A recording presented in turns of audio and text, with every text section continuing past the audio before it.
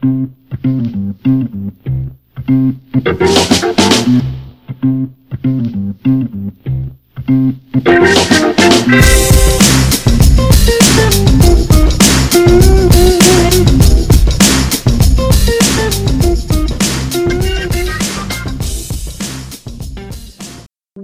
to another episode of iBuzz, the animal care and welfare podcast by Animal Concepts and the Practical Animal Welfare Science, the PAWS platform.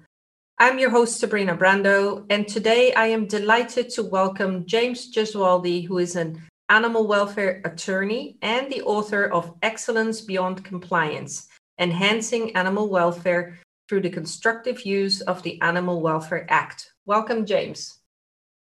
Thank you, Sabrina. I am just as delighted to be with you today. Wonderful. Very much looking forward to this podcast with you. You have been serving the animal community for many decades, and we actually got to know each other when I was working around marine mammal welfare and care, and so were you. But a lot of people might not know you, so it would be really great if we could start with a short introduction to yourself, please. Sure. I've been working on animal law issues since 1989.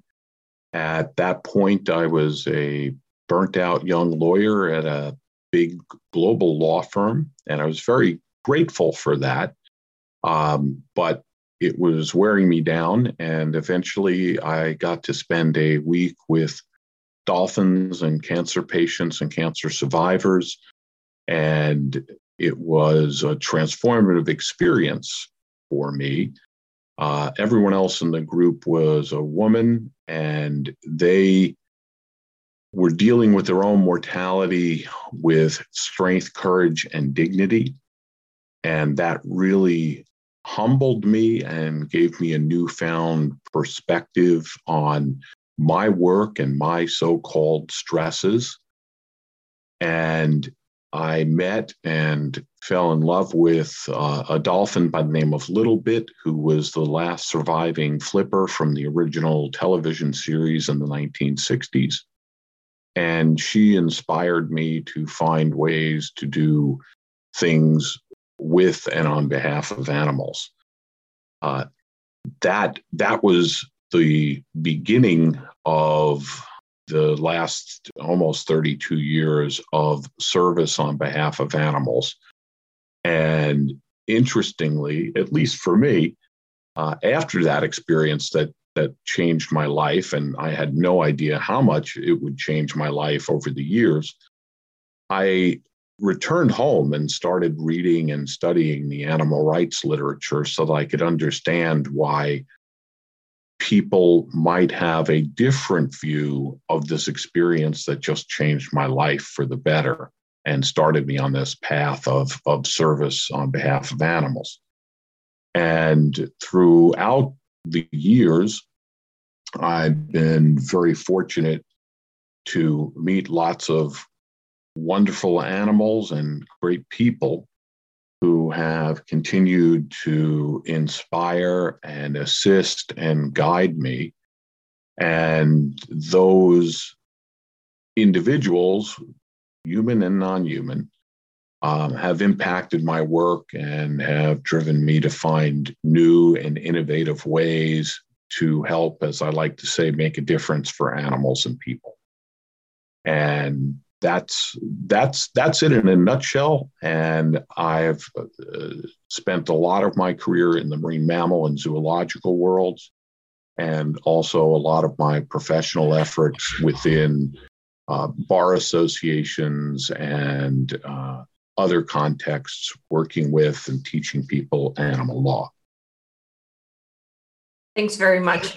I think it's so interesting also because, for me at the time, even though I was obviously aware of, regulatory, guidelines and all kinds of legal frameworks around the care for animals or animal welfare acts, I hadn't actually met anybody who was working in that field actively. And I think a lot of people, when they think about attorneys, they might not necessarily think about that this is actually a job that you could be doing. And perhaps you could talk a little bit more to that, because you probably didn't study initially to, like you mentioned, you had an experience meeting a little bit and all that. But maybe you could talk a little bit about, how you came to study, to become an attorney, and then also, in what ways could people be working as an attorney for animals? Absolutely, Sabrina.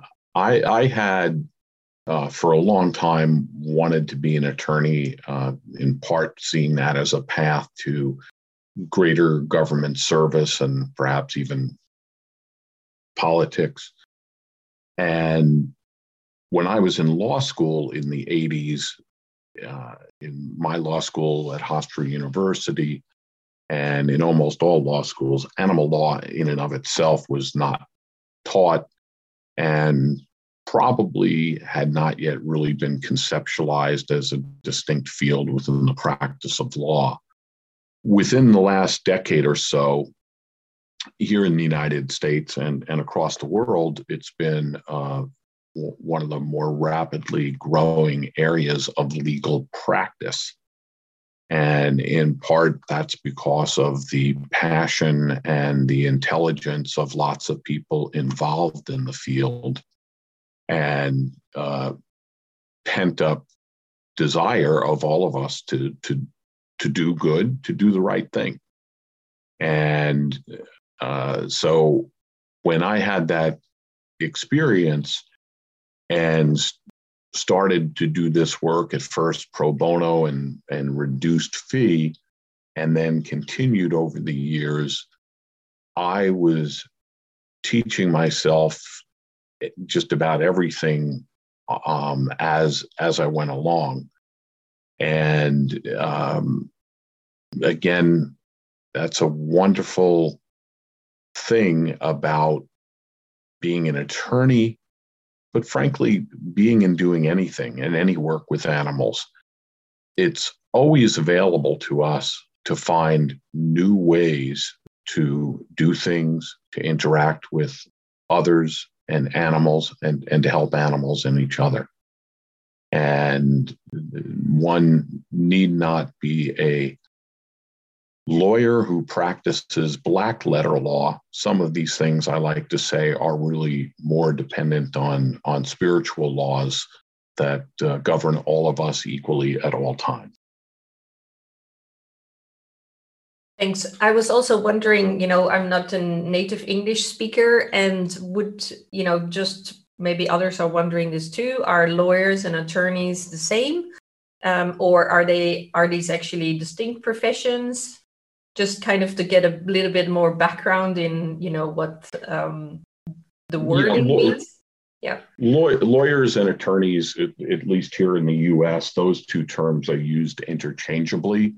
One is licensed to practice law, and then one works as an attorney or a lawyer. And there are different roles that lawyers play, and I've done different things in addition to animal law throughout my career, although my practice has been exclusively animal law for the last 15, 16 years. And my work is regulatory work, primarily these days dealing with the United States Department of Agriculture, which implements, administers, and enforces the U.S. Animal Welfare Act. I have worked with other agencies on other laws in the past and still might do that occasionally, but that's my primary focus. As an adjunct to that, one thing that I've spent a lot of time on the last decade or more is responding to crises.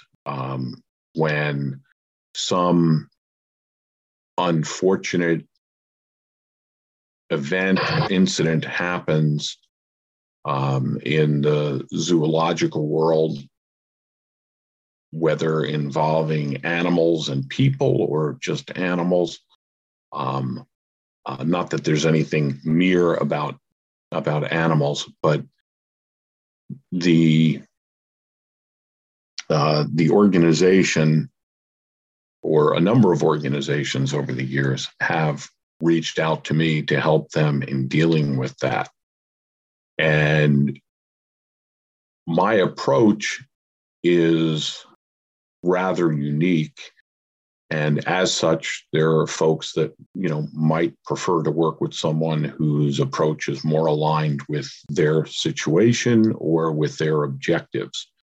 And basically, the way through a crisis is to understand as best we can why it arose to begin with, and to find means not only to remedy it and prevent it from happening again, and hopefully sharing those lessons with people elsewhere, but getting things to a better place for the animals, the staff, the public, for everyone.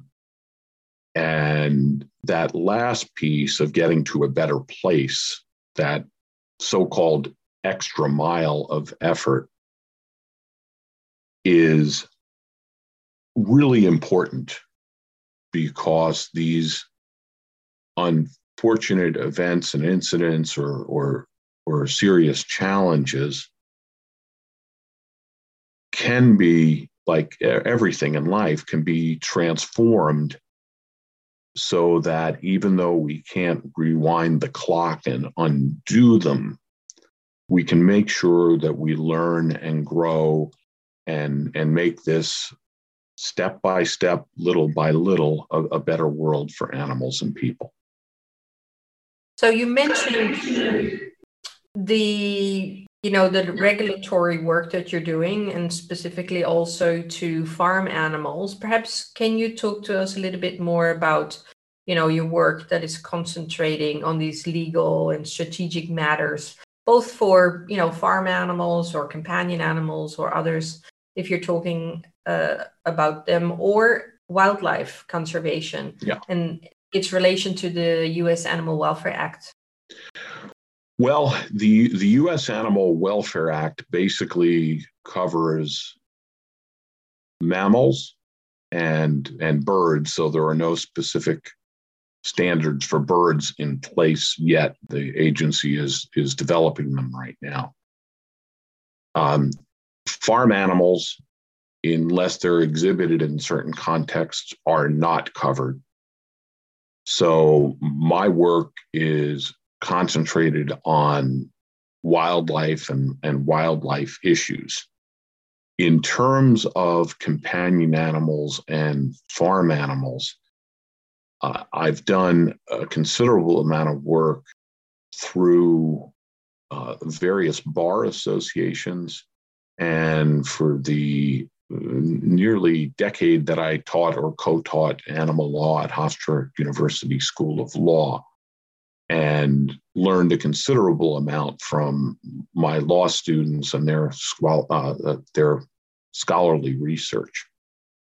And the challenges facing all non-human animal life have a common thread, whether it be companion animals who perhaps in most cases live, in the vast majority of cases, live good lives as members of our family. There are some exceptions to that, and there are animal cruelty and other laws to help address that. And farm animals here in the United States, there are very limited federal and state-specific standards governing their care. And wildlife, you have protections depending on the species from the Animal Welfare Act, if they're used for exhibition, research, commercial breeding, or in certain transport contexts. And yeah, so just going back on the Animal Welfare Act, the Animal Welfare Act, in terms of mammals, covers those regulated species if they're in exhibition, research, commercial breeding, or in some transport contexts. So there also are laws like the Endangered Species Act here in the United States, the Marine Mammal Protection Act, and other narrower acts that may provide protection for groups of species or particular species, as well as state laws. And of course, there are different things that may apply to animals in the wild. Now, the Marine Mammal Protection Act has provisions that apply to marine mammals in the wild, as well as marine mammals in zoological settings. So you mentioned, obviously, and this is really interesting also to learn, and this is why, again, it's so important we all collaborate and we also learn from each other, which not only what is in animal welfare acts or in other documents and in other regulations, but also who is covered and who is not, and what does that mean for those animals when we want to make a change for them. And you mentioned, of course, marine mammals, and while you work on behalf of many animals and with many different people, you mentioned marine mammals also specifically. So perhaps you could talk a little bit to a working group on the reintroduction of marine mammals in the wild. Yeah, that was an interesting volunteer effort in the mid-90s, where the marine mammal community convened a bunch of experts to explore doing experimental releases, returns, or reintroductions to the wild, in part as a conservation measure. And it was a really good group of people. I learned a great deal.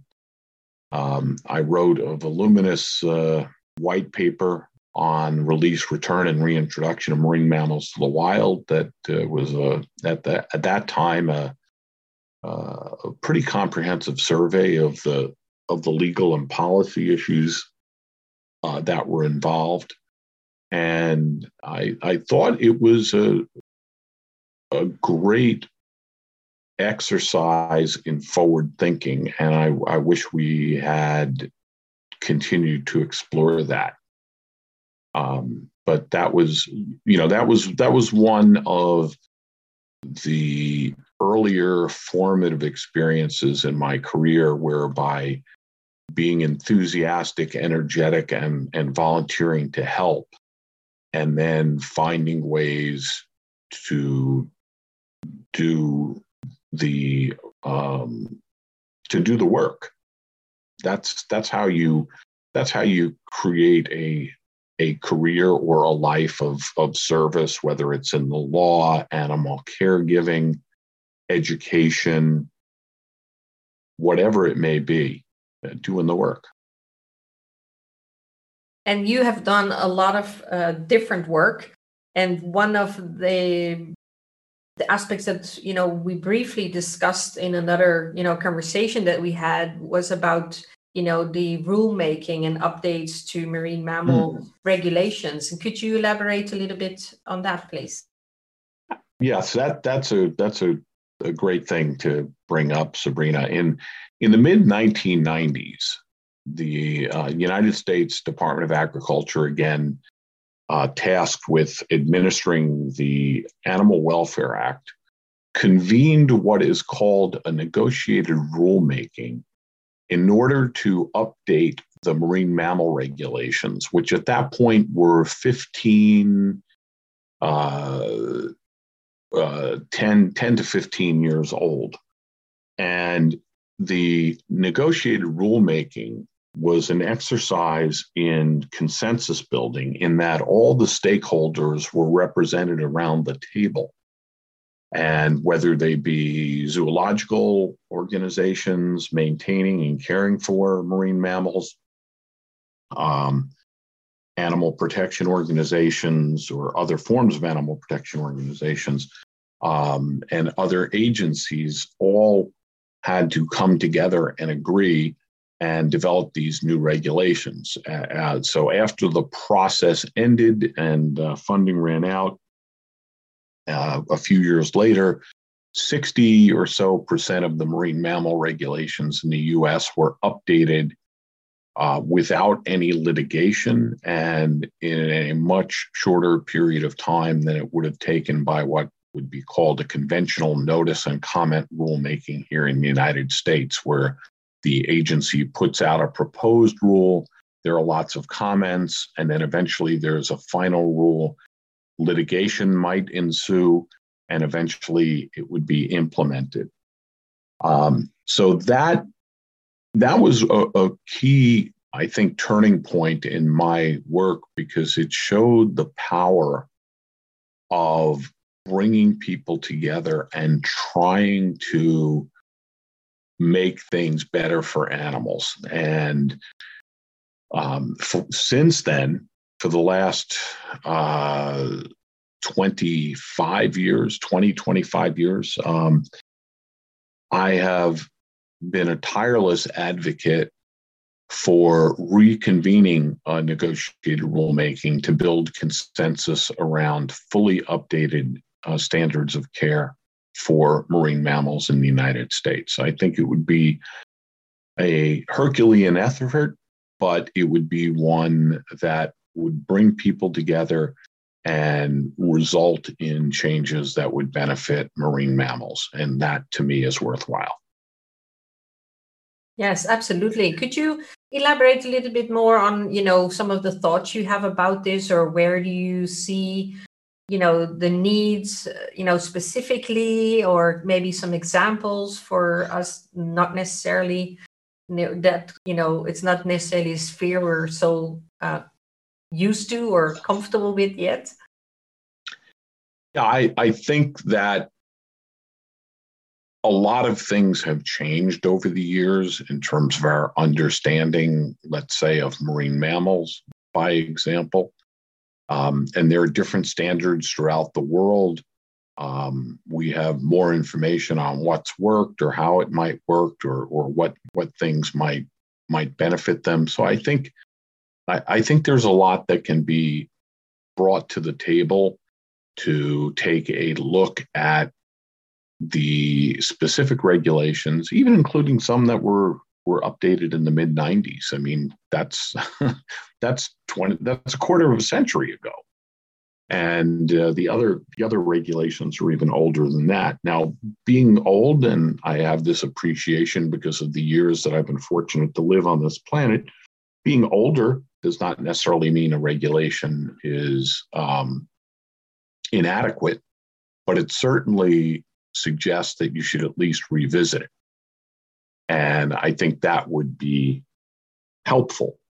I also think that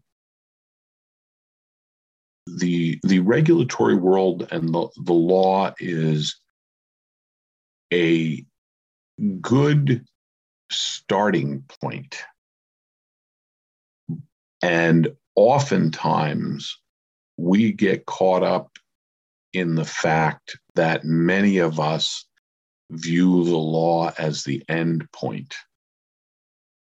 And in the year 2021, whether you're in Europe, Asia, Africa, South America, North America, wherever you happen to be, with maybe rare exceptions, most societies look for higher standards of care than what the law might provide.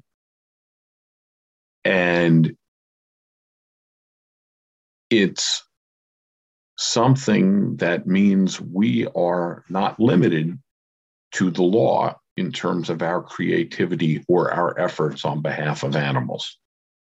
And I think my work has tried to leverage the law, build upon the good that comes where there are communities, zoological or others, where there are accrediting bodies and standards that those bodies have that may help animals as well, and go further. And that was really the foundation upon which Excellence Beyond Compliance was built. Yes, absolutely. We're going to talk a lot more about your book in a few minutes. But before we move to your book and other really exciting developments from that, can you talk about your work on the Young Lawyers Divisions of Animal Protection Committee? Yeah, that was the first American Bar Association, which is our national voluntary lawyers association here in the U.S., although there are members from across the world, and it's got over, I think, 300,000 members. And the ABA, Young Lawyers Division and Animal Protection Committee, which dates back to maybe even the late 80s. I joined it sometime in the early 90s, and that was the first of a number of bar association committees that I've been involved with and held leadership roles in. Over the years, that committee sort of faded out. And in the early 2000s, I was one of the founding members appointed to the New York State Bar. At that point, it was Special Committee on Animals and the Law. Now it's a full standing Committee on Animals and the Law. And that was, I think, in 2002 or 2003, which I went on to chair for several years, still remain on the committee. There's on a local level, a local county bar association here on Long Island, where I helped co-create an animal law committee, and then the American Bar Association Tort Trial and Insurance Practice Section Animal Law Committee, which has been a powerhouse of activity on behalf of animals. And your listeners might be most interested. That committee with the international sections, International Animal Law Committee, recently succeeded in getting the ABA to adopt a resolution in February of this year calling for an international convention for animal protection in order to protect animal well-being, the public health, and the environment. And that's very significant. I think that's a breakthrough resolution. And I would suggest that you look for that on the American Bar Association website, and that would be the Animal Protection Convention resolution from, I believe it was February of 2021. We'll make sure to add that to this podcast. As people are listening, I'm sure they will be very interested to follow up on some of the links and some of the work that either you or others have been involved in. So we'll definitely put a link to that development.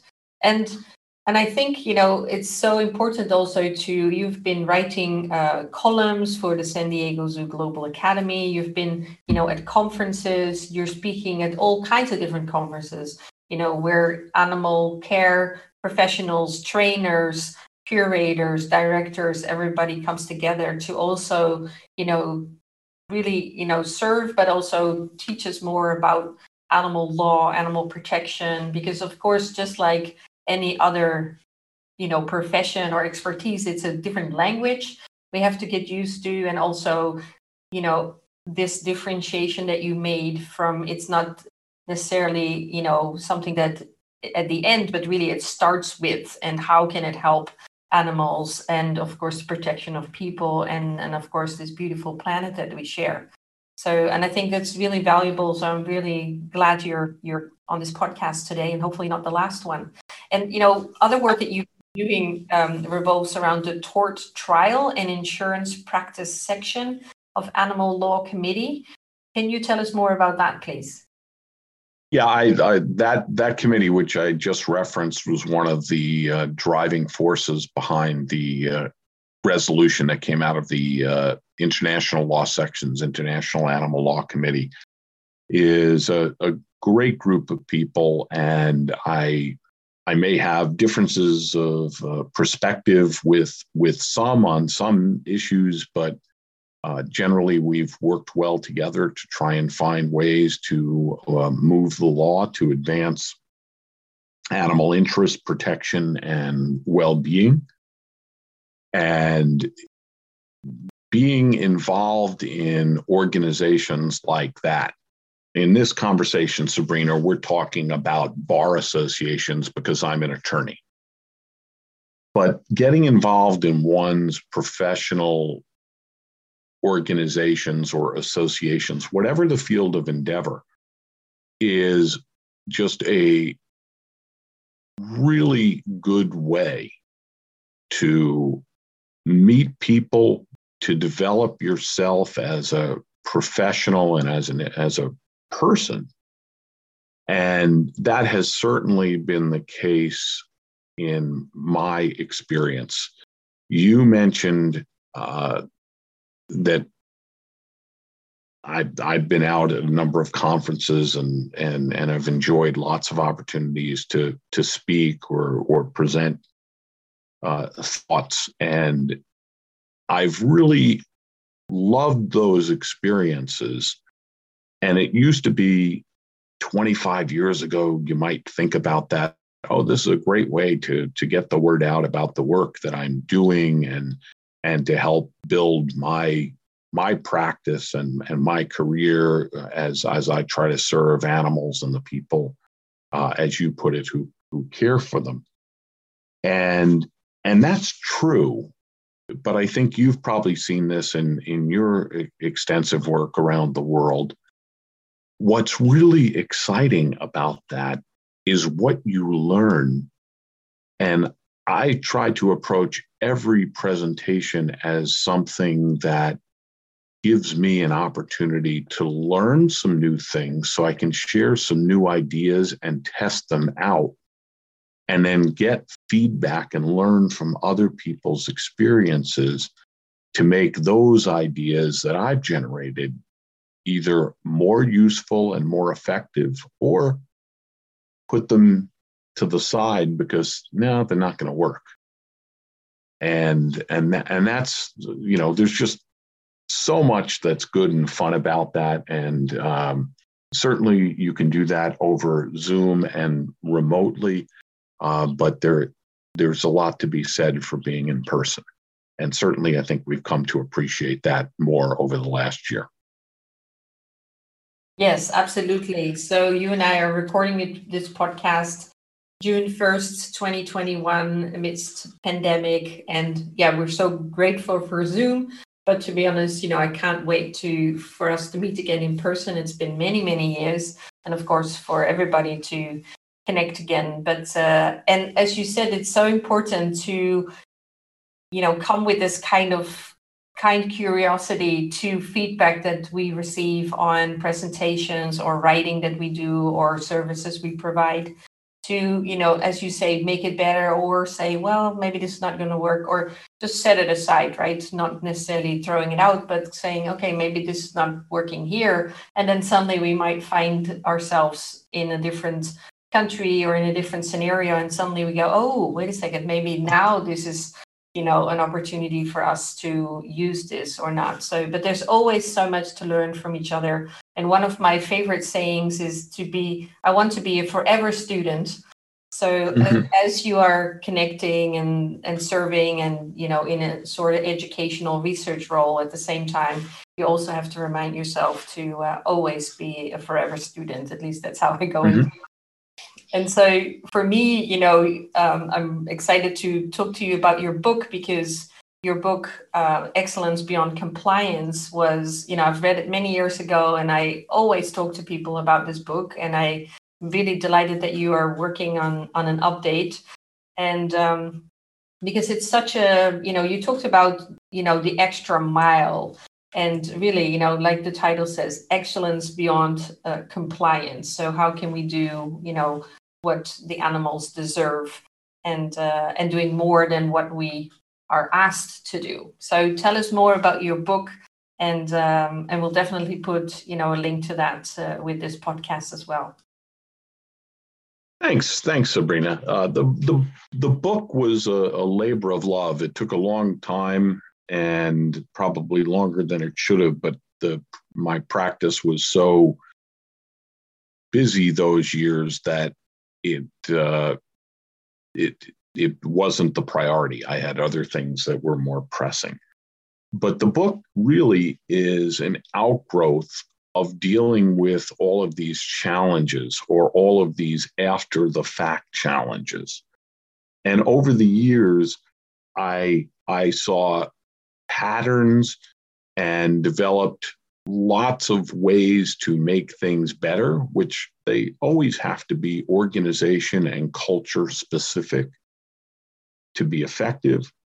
And so the book tried to take those experiences, and using the U.S. Animal Welfare Act as the center of it, although most of the principles in the book, like you've noted, Sabrina, in terms of going the extra mile, are principles or good practices that could be employed anywhere. It need not be the Animal Welfare Act here in the U.S. that you're dealing with. It could be another law or regulation, or it could be the complete absence of law or regulation. So you put aside those U.S. Animal Welfare Act specific portions of the book, and you look at some of the big picture things. And what the book tries to do is address all of the challenges and questions that pertain to how we care for and what we do with animals. And it asks a question on the back of the book that I've updated, but I'll go with the original question on the back of the book is, what can we, meaning you, Sabrina, Brando, me, James, Gesualdi, and you who are listening right now, what can we, individually and collectively, what can we do today, now, the only time in which we ever have to act, to improve the well-being of animals? It's a very constructive question. And the question sets the stage for the entire book to provide this constructive framework and philosophy of excellence beyond compliance. Now, today, when I pose that question, I've updated a little bit to what can we, again, that's all of us and each of us, do today to advance animal interests, protection, and well-being. So it's a little bit broader, but it's no less constructive and no less powerful. Yes, and that is such an important point, because, that's that question, what is it that you can do today? And as animal welfare, just like our own well-being, is really, about today, not necessarily about the idea of maybe building, a new enclosure in 10 years from now, or waiting for a grant to come through, or waiting for legislation to be in place. But what is it that we can do now with the opportunities, the resources, the time that we have, so we can make changes for animals?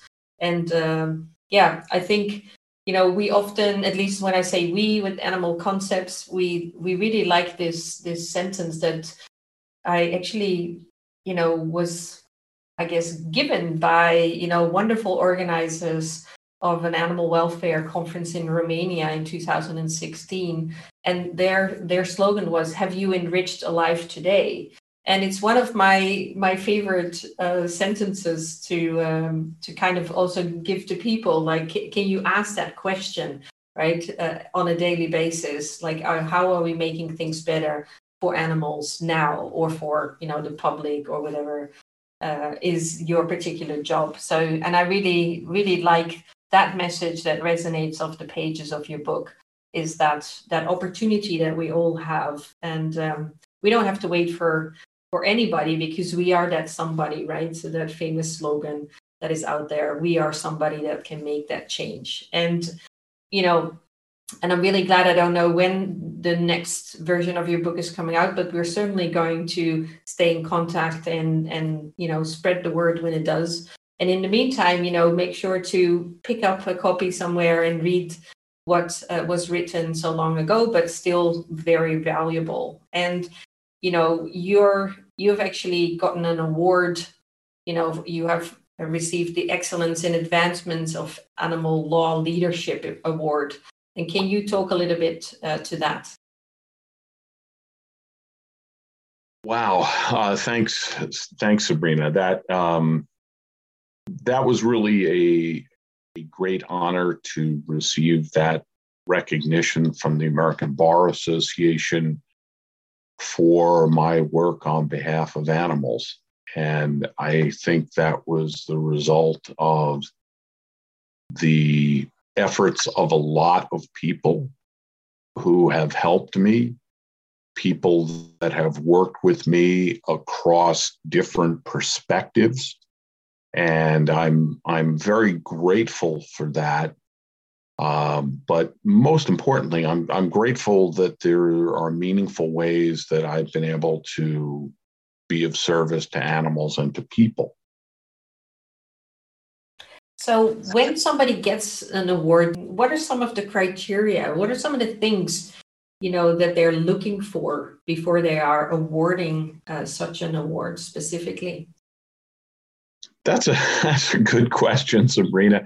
I think it's service through the ABA, through the ABA committee that has made a difference for animals, that's impacted the law to make a difference for animals. And I'm very proud and, again, very grateful that I've had the opportunity over the years to work in some outstanding bar associations. And one of the things that I have enjoyed the most has been all the mentoring of young lawyers and other young professionals that I've been able to contribute. And it's ironic, and sometimes the term reverse mentoring is used, and mentoring is really a two-way street. And in helping another person, one can't help but help themselves. And I have learned probably considerably more from working with each one of the people that I've mentored than I've probably imparted to any or all of them. And I would encourage your listeners, depending on where you are in your life and career, it's never too late to have mentors. I've had some great mentors, even in recent years, and I've had some great mentees who I just consider professional colleagues.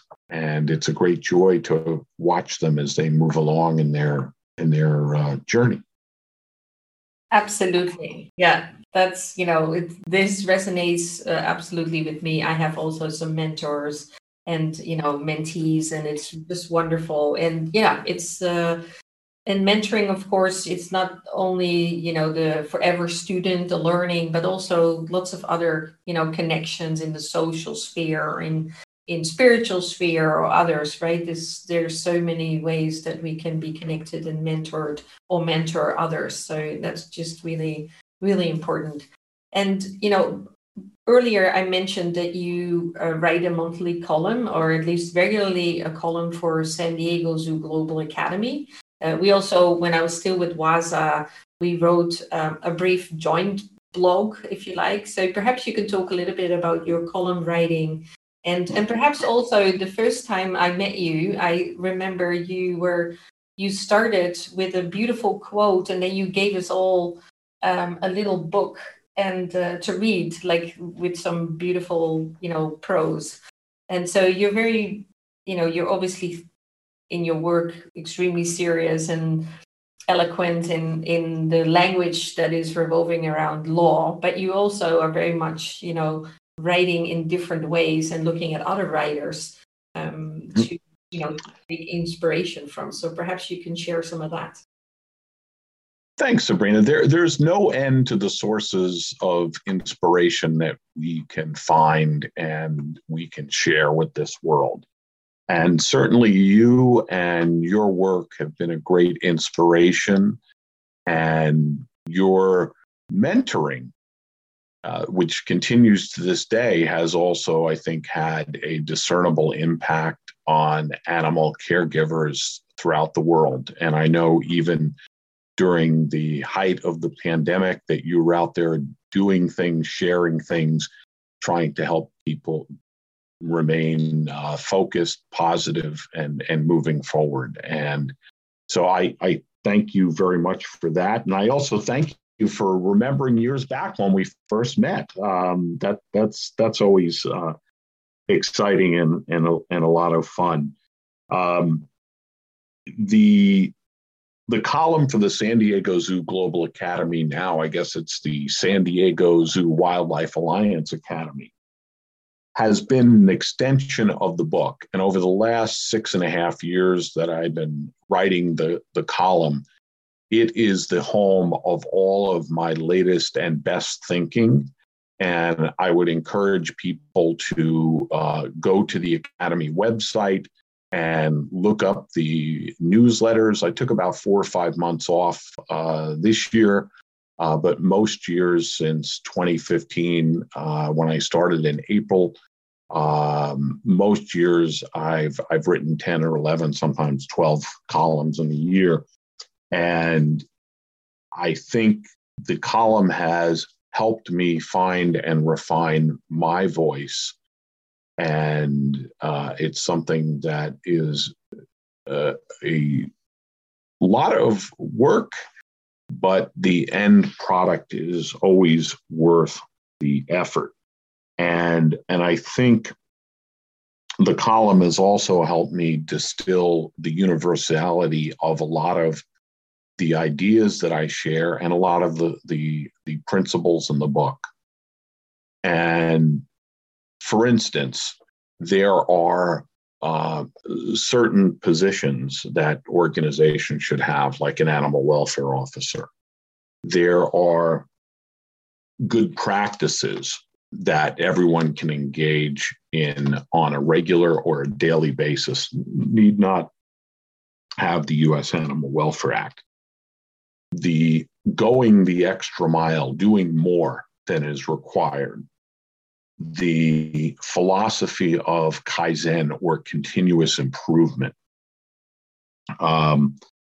These are some of the universal tools that are in the book and in the approach. Learning from and growing through adversity, transforming challenges into opportunities.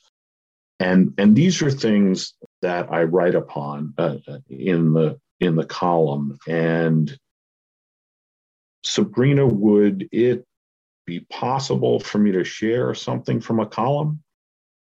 Absolutely, that would be wonderful. Thank you. Yeah. One of the